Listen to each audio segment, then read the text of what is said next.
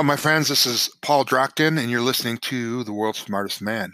And we're going to talk today about the First Amendment, and more particularly, your right and your freedom of religion. So let me just read this to you. This is what it states in the Constitution.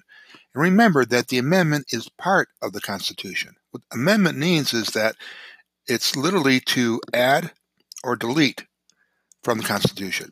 And in order for this to be part of the Constitution, it had to go through a vigorous vetting process. And these were the first amendments that were approved, and they're known as the Bill of Rights. So we're going to talk about freedom of religion, and this is what the First Amendment says. It says specifically, Congress shall make no law respecting an establishment of religion or prohibiting the free exercise thereof. That's the First Amendment. Now, there's other rights in the First Amendment, which I promise you I'm going to cover in future shows here. But I want to start off with this one, because what you need to know is you need to know that your freedom of religion is being destroyed in this country, in these United States. And the way they've done that is they've pitted your beliefs against theirs. And their beliefs are held by 1% of the people that live in this country. So think in terms of oppression. What is oppression? Well, you can have a majority oppressing a minority, but we have a minority that literally is oppressing and destroying the rights of the majority. Both of them are wrong. And when you think in terms of freedom of religion, it doesn't matter what you believe in. If you believe in the Bible, the Old Testament and New Testament, that's your right.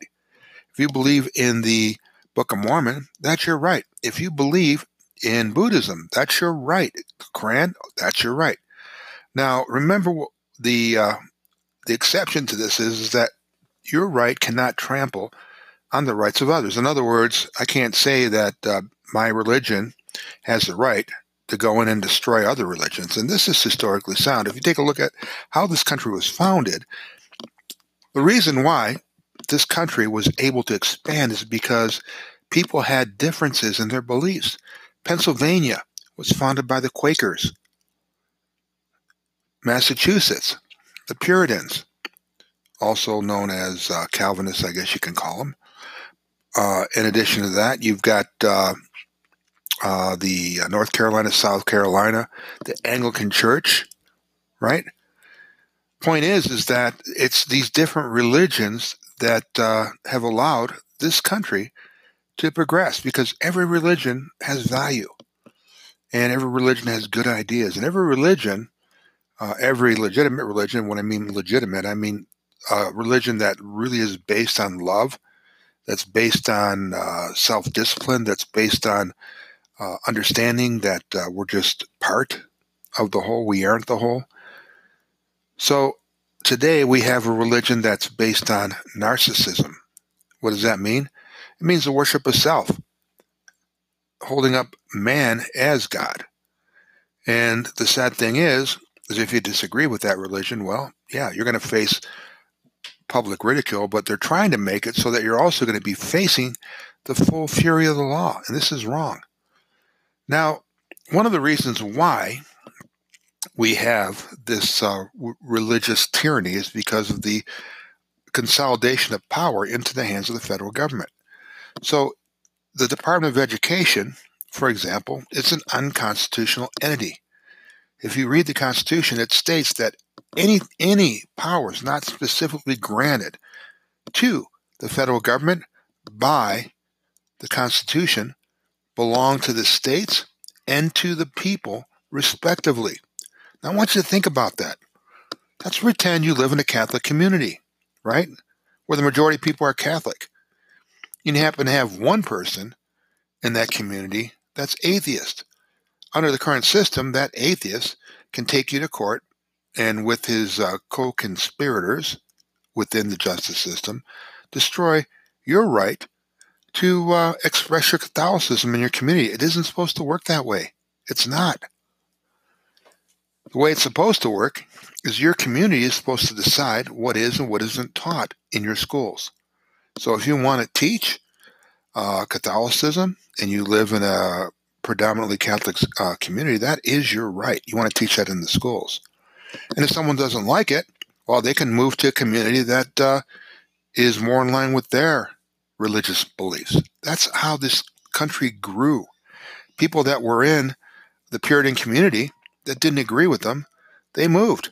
They moved to a community where they were the majority, and they established rules according to their belief system.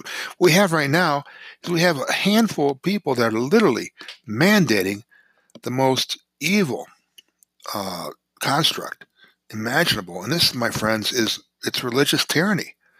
Now, when you read the Constitution of the states, I'm going to refer to the Constitution of the state of Utah, it also guarantees the right to worship as you please.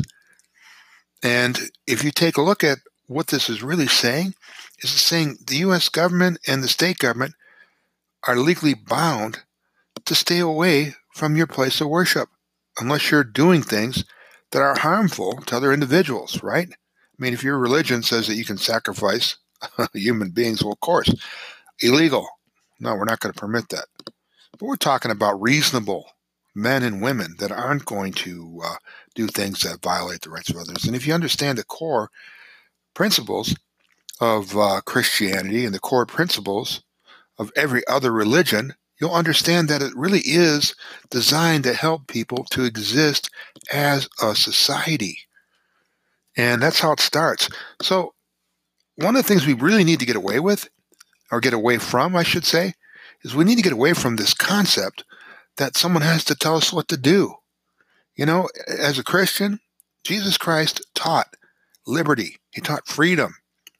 If you understand Christianity, you'll understand that, according to Paul, as in Adam, right, all die, so in Christ shall all be made alive.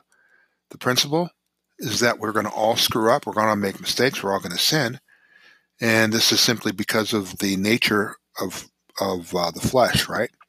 But Jesus Christ died on the cross to liberate us from the chains of Satan and evil. And through that liberation, we can truly be free. Now, religious liberty allows us to talk about these things without reprisal. I don't care. Look, if we're going to offend some extremists that are out there, then that simply means that we're doing the right things. We're saying the right things. And that's good. Because in the end, it doesn't matter who likes you and who doesn't like you. What matters is, are you teaching truth or are you teaching error? And if you're teaching truth, then you're going to be the friends of other individuals that appreciate truth. If you're not, and you're teaching error, then you'll be friends of those that are teaching error. But understand this, your freedom of religion cannot be infringed. That's your right. And simply this, if someone is infringing on your freedom to worship, and right now they are, today they are infringing on your right to worship, then all you need to do is stop obeying those unjust laws. See, that's the whole key here. It's your obedience and your consent that gives them power. If you stop consenting, if you stop obeying, then they no longer have power. You know, if your community school board says, we're not going to follow this curriculum, we're going to go ahead and teach these other things in our school, let them bring their lawsuits. Who cares? Ignore them. And in the end, what you can do is you can play the game of literally doing what you want to do within your community, not because it's legal, but because it's moral. Because unjust laws are legal, but doing what's right, that's moral. This is Paul Drockton. God bless. Have a great day.